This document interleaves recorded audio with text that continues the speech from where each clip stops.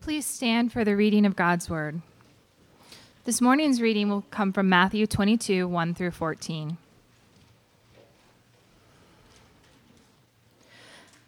And again, Jesus spoke to them in parables, saying, "The kingdom of heaven may be compared to a king who gave a wedding feast for his son and sent his servants to call those who were invited to the wedding feast, but they would not come. Again, he sent out other servants. 'Tell those who are invited, see, I have prepared my dinner. My oxen, my fattened calves have been slaughtered, and everything is ready. Come to the wedding feast.' But they paid no attention and went off, one to his farm and another to his business, while the rest seized his servants and treated them shamefully and killed them. The king was angry, and he sent his troops and destroyed those murderers and burned their city. Then he said to his servants, 'The wedding feast is ready, but those invited were not worthy. Go therefore to the main roads and invite to the wedding feast as many as you find.' And those servants went out into the roads and gathered all whom they found, both good and bad. So the wedding hall was filled with guests. But when the king came in to look at the guests, he saw there a man who had no wedding garment. And he said to him, 'Friend, how did you get in here without a wedding garment?'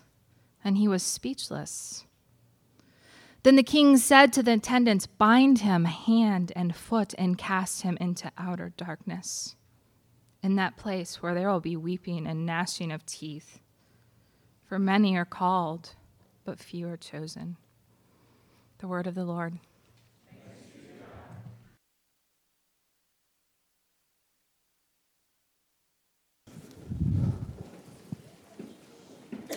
Good morning. My name is Zach. I'm one of the pastors here. If you're a guest with us, we're really glad to have you, and we hope that you feel welcome.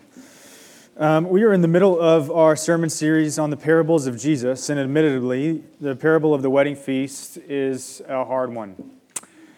A few people this week, when I told them what it was on, they're like, "Ugh, I hate that parable." So let's enjoy it together today. This parable actually takes us deep into the Passion Week. It's Jesus' final week on earth leading up to his death.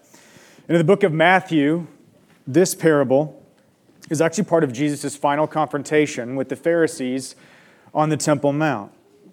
And what makes this parable unique is that in Matthew's gospel, this parable of the wedding feast is actually the last parable that Jesus gives publicly. It's his last one. There's two more parables in Matthew, the parable of the 10 virgins, the parable of the talents, but those are in private with his disciples later on. So all this to say that Matthew sums up Jesus' entire ministry with this parable about an invitation to a wedding feast. It's essentially an invitation to a party that God is throwing for his son. To give you an idea of this, just an incredible invitation. And it's interesting that Jesus would have ended his ministry in this way in the book of Matthew. When Jesus came back into Jerusalem, that place would have been turned upside down. Here's this person, this prophet, who's doing all of these works, finally coming in. They receive him like their conquering king. And he preaches for a couple of days. And I remember when I was actually in Israel, we went up to the Temple Mount where the Dome of the Rock is now, but you can actually see this massive courtyard outside the temple. It is gigantic. And you can just imagine Jesus up there teaching, and you could fit tens of thousands of people up there. All these people gathered, people of all different stories, nations, tribes, and tongues. And they're watching this debate happen between the Pharisees and the religious elite, attacking Jesus time and time and time again, trying to trap him in his words. And they can never do it. He always flips it back on them. But at some point, he stops. And in Matthew, Jesus gives the parable of the wedding feast and invites all to the party. He says a few more things, and then he leaves the Temple Mount and he never returns. We are in that same position this morning as perhaps we can hear this invitation. We can travel back in time to this place where Jesus sums up his entire ministry through this invitation to a party. But why is the party a wedding feast? It's actually quite fitting. If you think about this parable, it's actually a summation, not just of Jesus' ministry, but the entire story of the Scriptures. It's a story of Israel's rejection of the messengers and the prophets and killing them. It's a story of Babylon coming in and laying waste to Jerusalem and Israel's cities. It's a story, it's a parable about the gospel going out to the entire world, to Gentiles. This is our story. And on the hard part that makes people not like this parable very much is it's a parable about judgment, about not being in the wedding feast. But the idea of a wedding is actually quite fitting because we see a wedding from start to finish in the Scriptures, do we not? What's the first party that is thrown in the Scriptures? It's a wedding party. God creates Eve for Adam, and then He joins them together in marriage. Adam sees Eve, writes the first poem ever, bone of my bone, flesh of my flesh, and he makes his vows. And God just delights in their delight of one another. So He throws them a party, and He backs away slowly, dims the lights a little bit, puts on some soft music. He says, enjoy. Enjoy. Because God cares about the joy of His people. We also see the same thing at the very end of the Scriptures in Revelation 19. We see the wedding feast of the Lamb. Eternity is described, if anything in the Scriptures, as a wedding reception that will last forever. And why is that great? Why? Because weddings are unique. It's kind of the one place where people can go and they just kind of lose all inhibitions. They just enjoy themselves. Everybody's seen Grandma and Grandpa out there on the dance floor, had a little glass of grape juice, dancing. Everybody's enjoying themselves because it's a celebration. It's a time to rejoice. So what's the significance of this today? What's the parable of the wedding feast telling us? Above all, it's telling us that God is throwing a party at the end of time. It's a celebration for His Son. And today I want you to think differently about the gospel. I want you to come into this parable with a different perspective. I want you to see it from a different angle. I want you to hear the gospel as an invitation to this divine celebration. It's an invitation to the party. And God the Father is the yearning host that desires for you to be His honored guest. Because right now as we speak, this parable is happening. God is gathering His guests from every corner of the world, Rajamundry to Rockwall, on every dirt road, every side, every back alley, every side road. He's gathering His guests. And so today, the question of your life comes down to, will you be there? Will you be at the party? And one thing we need to see about this divine party is that it's the most inclusive and it's the most exclusive party in town, all at the same time. It's inclusive because there isn't a thing about you or that you have ever done that will ever keep you from being invited. But it's also exclusive because there's only one way to get in if you decide to respond. And in this parable, we see the invitation go out and we see three different responses. The first response is this response of indifference. It's a summation of Israel's history, summed up in about 3 verses. God sends an invitation and constantly reminds people through His prophets that Israel was invited to this tremendous opportunity, the celebration of being a light to the world, and time after time, they rejected it. Every time they'd sent a prophet, they killed him. Because they were more concerned with other things. And Israel's story is simply one that didn't want to answer the invitation because they were pursuing other things: wealth, power, money, other gods, wanting to be like other nations, keeping up with the Joneses. And the prophets would call them back, but every time, like verse 5 says, they paid no attention. They paid no attention. They'd focus on their business, and they would treat the invitation and warning with indifference. But there's something that lies beneath the surface of their indifference. It's not just caring about doing other things. There's something much more sinister below their indifference. In verse 5, you have Israel's indifference shown by their pursuit of worldly business and personal gain. their unending pursuit and acquisition of wealth and status. But at the end of the verse, you have others who respond with hostility. So they gather up the servants, they chain them up, they bind them, treat them shamefully, and they kill them. So on the one hand, in this one verse, you have those who are completely indifferent to the response, but on the other hand, you have this hostile response. But I would suggest that in essence, this verse treats both responses as the exact same. They're both obstinate rejections of the invitation. So what do we need to see here? I think Jesus is telling us that our indifference to his invitation is nothing but veiled hostility. Yes, for those who killed the servants in the parable, their hostility is obvious, of course. But for those who are concerned with their own agenda, the story is the exact same. They're invited to the feast, but their response essentially says, I don't care. I don't care. I have more important things to do than to be bothered with you. I do not care. And they treat the invitation with hostility because in the end, their indifference treats the Son as though he's dead. They say, I don't want my life to be influenced by you. And I will continue doing what I want, how I want, as though you don't exist. And they treat the invitation with hostility. The challenging part of today's message is how do we do the same thing? Jesus invites us to come unto him and celebrate how precious he is. Come and celebrate the Son, but we refuse the invitation because our schedule's booked up. The invitation to come and find freedom from sin is rejected because really, deep down, we just don't feel guilty. Look at us. Got a great life, great job, great house, great family, great kids.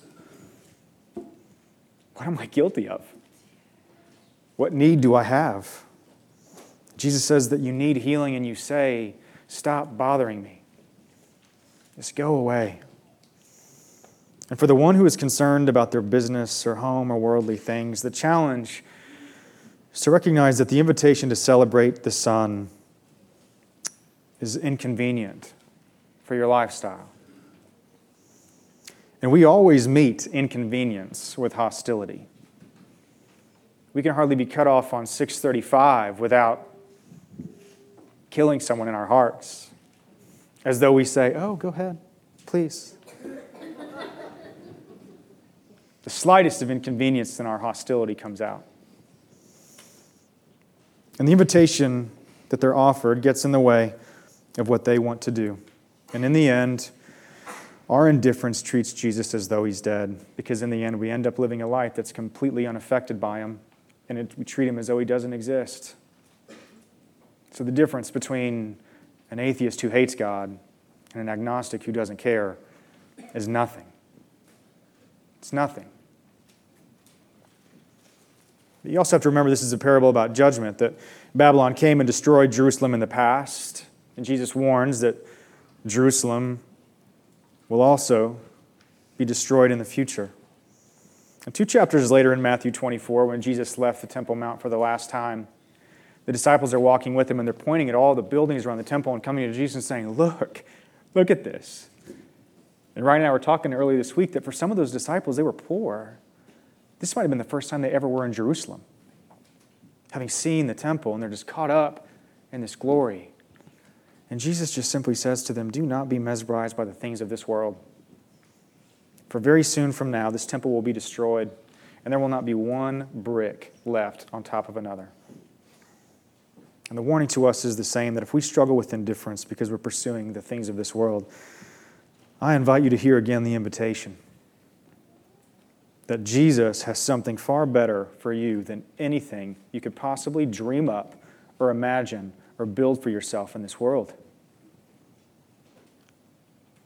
That he has withheld nothing from you, and he invites you to a party where the party favor is the entire universe. He gives you everything. But we also have to hear the warning that one day Jesus will return. And whatever we do try to build for ourselves here, he will not leave one brick on top of another. The parable continues with 2 more responses. The king arrives, and he sees that his guests were not worthy to it. He sees that his guests before the invitees were not worthy of being guests. And so he sends out to the highways and byways and tells his servants to literally invite anyone you can find, invite anyone in earshot.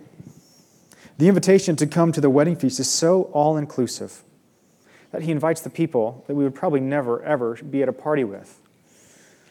He invites people on the side of the road, which is the homeless, the prostitutes, beggars, lepers, cripples, tax collectors, crooks, thieves, people that are begging, people that don't often show up at parties that we're at. And the invitation goes out to all who would accept. And this party, we have to remember, is inclusive because there's not a thing that can keep you from being invited. And that's the beauty of the invitation. But what are we supposed to see out of this inclusivity of the invitation? You have to see God's unwavering commitment to celebrate His Son. And you have to also see His unwavering commitment to have you be His guest, to have you celebrate with Him. Doesn't matter your story, where you come from, what you do, what you've done, how you've been hurt, how you've hurt others. It doesn't matter. It's all null and void. You have been invited. And it's the most exclusive or inclusive party in town. But it's also exclusive. Because there's only one way to get in. And these guests who've been invited, the requirement is that there's still one stipulation on their attendance. And we see it here in verse 11. The king comes into the party after all the guests have arrived, and immediately he sees one guest that sticks out like a sore thumb. He sees him immediately. And the king walks up to the man and he says, "Where's your wedding garment?" And the man is speechless. And the king has the man bound up and thrown into the outer darkness. What's going on here? Seems like a pretty harsh response from the king. Sounds like God is the divine fashion police that didn't like his outfit, wasn't wearing the right things, didn't have enough expensive suit. The idea that we have to understand is that wedding garments are pretty far removed from our Western context. But in an ancient context, it actually meant something. It was very important, especially for Israel. And we see it in Revelation 19, when it talks about the wedding feast of the Lamb. It talks about the wedding garments, the fine linens that the guests, the true guests wear, are the righteous deeds of the saints. They are dressed in their good deeds, and this man was dressed in nothing. And the significance of this for understanding our parable today is that the man who kicked out had no righteous deeds. He had nothing to clothe himself with. And the parable, what he's effectively saying is that this unprepared guest accepted the invitation, but wanted to come on his own terms. And the guest wanted to arrive and celebrate the Son in a manner that he decided. So what does that actually look like? What does it mean to celebrate the Son on our own terms? And it's an important question to ask because this scene unfolding before us, every one of us will live on the day of judgment. It's an important question to ask. How do we celebrate the Son on our own terms? Let me put it this way. The ones who initially were invited rejected Jesus for their own personal gain. This man who was kicked out of the party received Jesus for his own personal gain. What do I mean by that? Well, it looks like this. When you feel guilty about sin, you get up early the next day for a quick quiet time. Or you feel the guilt of buyer's remorse, so you give a monetary gift. You buy that thing that you know you really don't need, and you feel a little bit of guilt for spending too much money on it, so you give a little extra money in the offering to justify it. Or when you feel guilty and ashamed of sin, you beat yourself up a lot. And you just beat yourself up and beat yourself up just so Jesus knows you really feel bad about it. Or in life, you can see a pattern where work gets hard, marriage gets difficult, and church attendance goes up. But then it goes back down when life returns to normal. We come to Jesus on an as-needed basis. And He's just an app on our phone. And whatever it is, when we feel guilt in all of these ways, we self-atone by bribing God with perfect attendance on Sundays or a willingness to go to India or giving more money or just a little bit more of our time. And the list goes on. And every one of us does this to some degree. There's not some who do and some who don't. But here's the point, that this type of response to the gospel's invitation is nothing but self-righteousness. Because you're only really using Jesus as a tool to remove the guilt that you hate feeling. And it's not celebrating the Son. I come to Him when I need Him, and rather come to Him because I find so much joy and satisfaction in being with Him and in knowing Him. This man came to the party on his own terms and shows us a picture of what it means to celebrate Jesus when it's convenient for us and it fits our agenda. And it's a tough question that we have to wrestle with, what that looks like for each of us. And we have to take seriously the caution that Jesus says, that Jesus gives us when He says that the King will one day come to such a person and say, "Why are you here? Why are you here?" And they're thrown into the outer darkness because they're not there to truly celebrate the Son in eternity, because they were never there to celebrate the Son in life. And I think where it says there's weeping and gnashing of teeth, it's a really scary verse. This man is kicked out because he doesn't want to celebrate the Son, and he thinks he has this invitation to come to this immaculate party with the King. And hell is described as a place where there's weeping and gnashing of teeth, and the word gnashing means grinding your teeth. And it's a picture of profound eternal regret, that when you make a mistake, you just grind your teeth and you say, "Ugh, how could I have missed it? How could I have been so stupid?" It's like that feeling you know when you made a mistake and your stomach just drops and hits the floor. Hell will be that feeling forever because we missed the true invitation to celebrate the Son. That is a hard saying. And nobody wants to realize in that moment that they're naked. But the only difference between the guest who was rejected and the true guests of the party is that the true guests of the party realized they were naked long before they got there. And they prepared. And they did something about it. So how do we dress for this divine party? Because the teaching on judgment is difficult. Gosh, it's so difficult. How do we dress? The difference between these two responses is ingratitude. It sounds simple, but it's ingratitude. Self-righteousness is born out of guilt, but true righteousness is born out of an abundance of gratitude. Think about it. The invitation goes out to the blind, sick, lame, the worst filth of humanity. And it goes out to them, people who never entertained the thought of ever stepping foot into the royal court. And the only proper response in that moment is to say, "Me? The King is inviting me? The King is inviting me to come to His table. He wants me to be His honored guest. What do I wear? What should I do? How do I prepare?" What gratitude and grace that the King would entertain me in His court, because I never, ever, ever deserved it. I've done nothing. What type of king would invite me in? And this is why Spurgeon says you always want homeless people and poor people at your parties. Why? Because they're impressed with everything. Oh my goodness, this fork, it's so shiny. These plates, this food, it tastes amazing. I have never had anything like this. Do we come to the invitation of the gospel with such gratitude?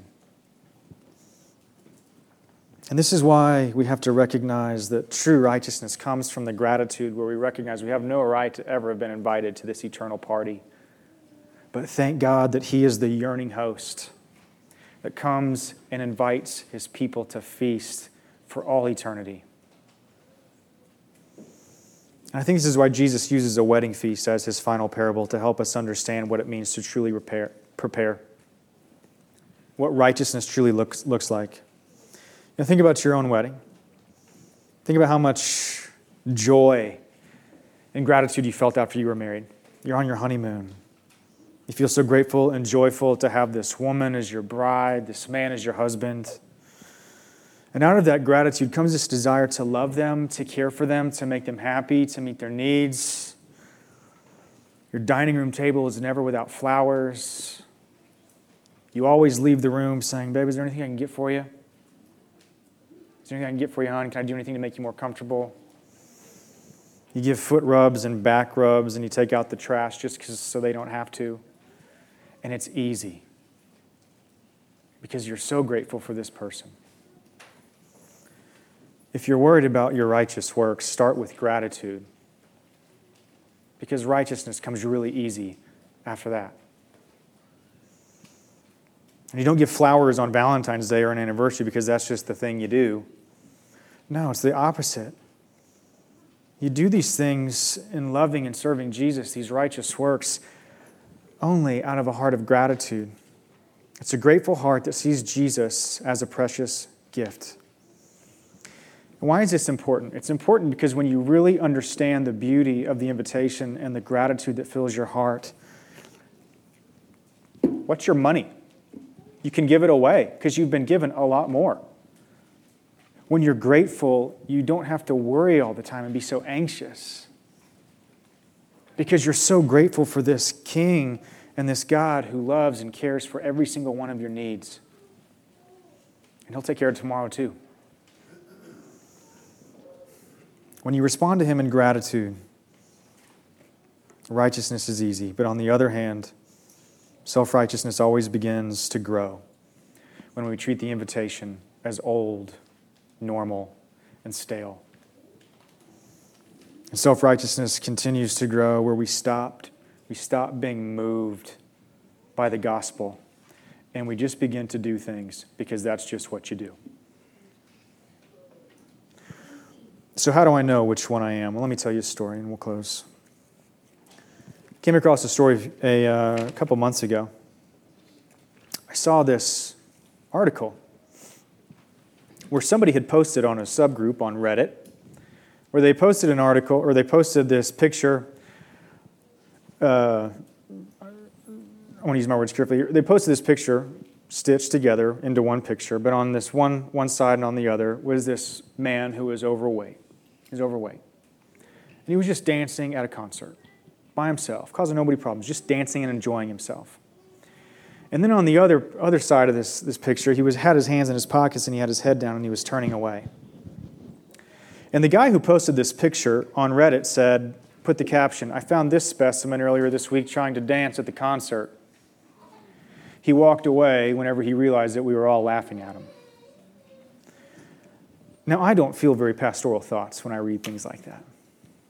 Does that not just make you so angry?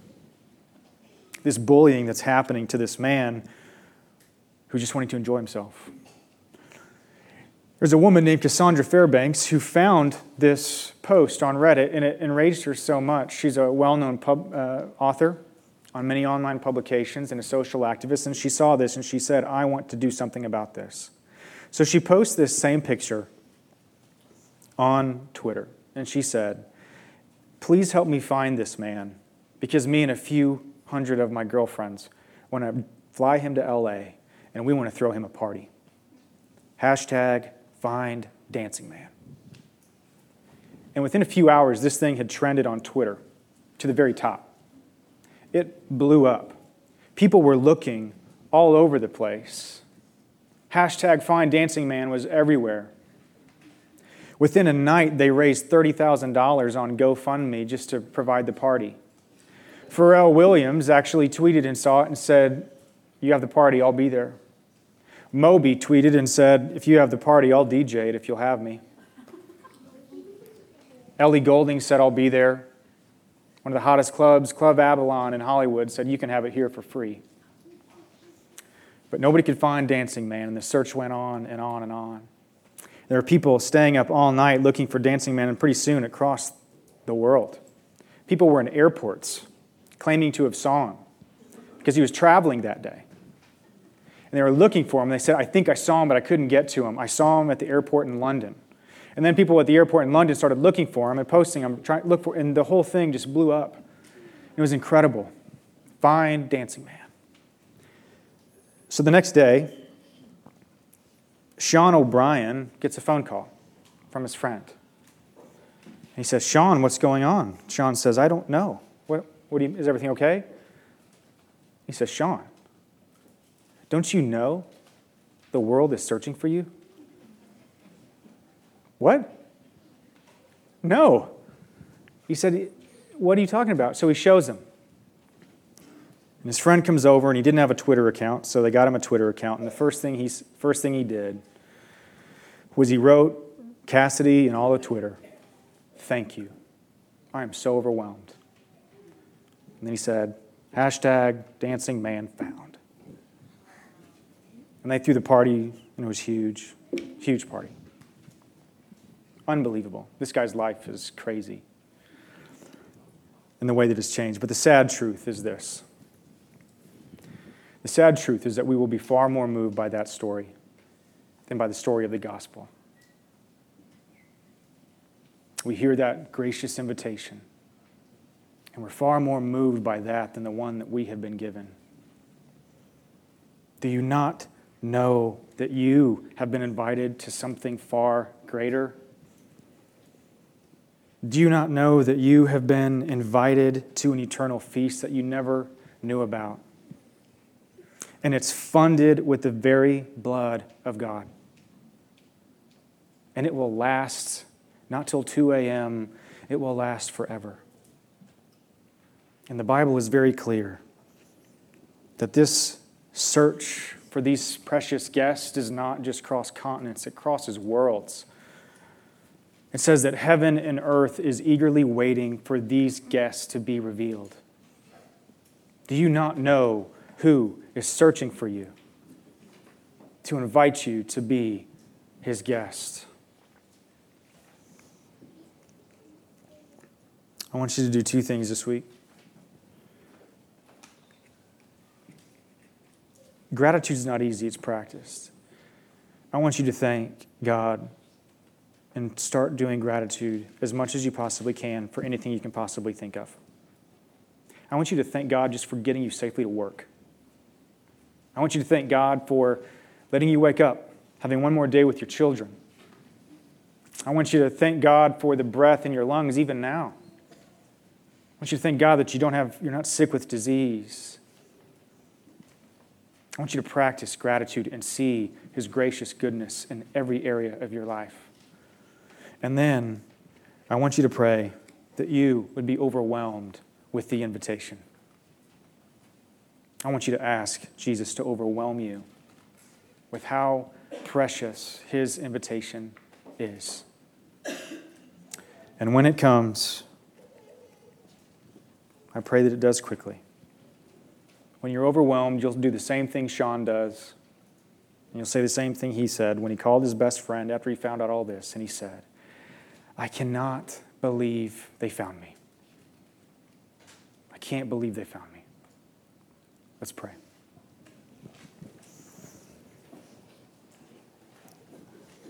Jesus, we once were far off.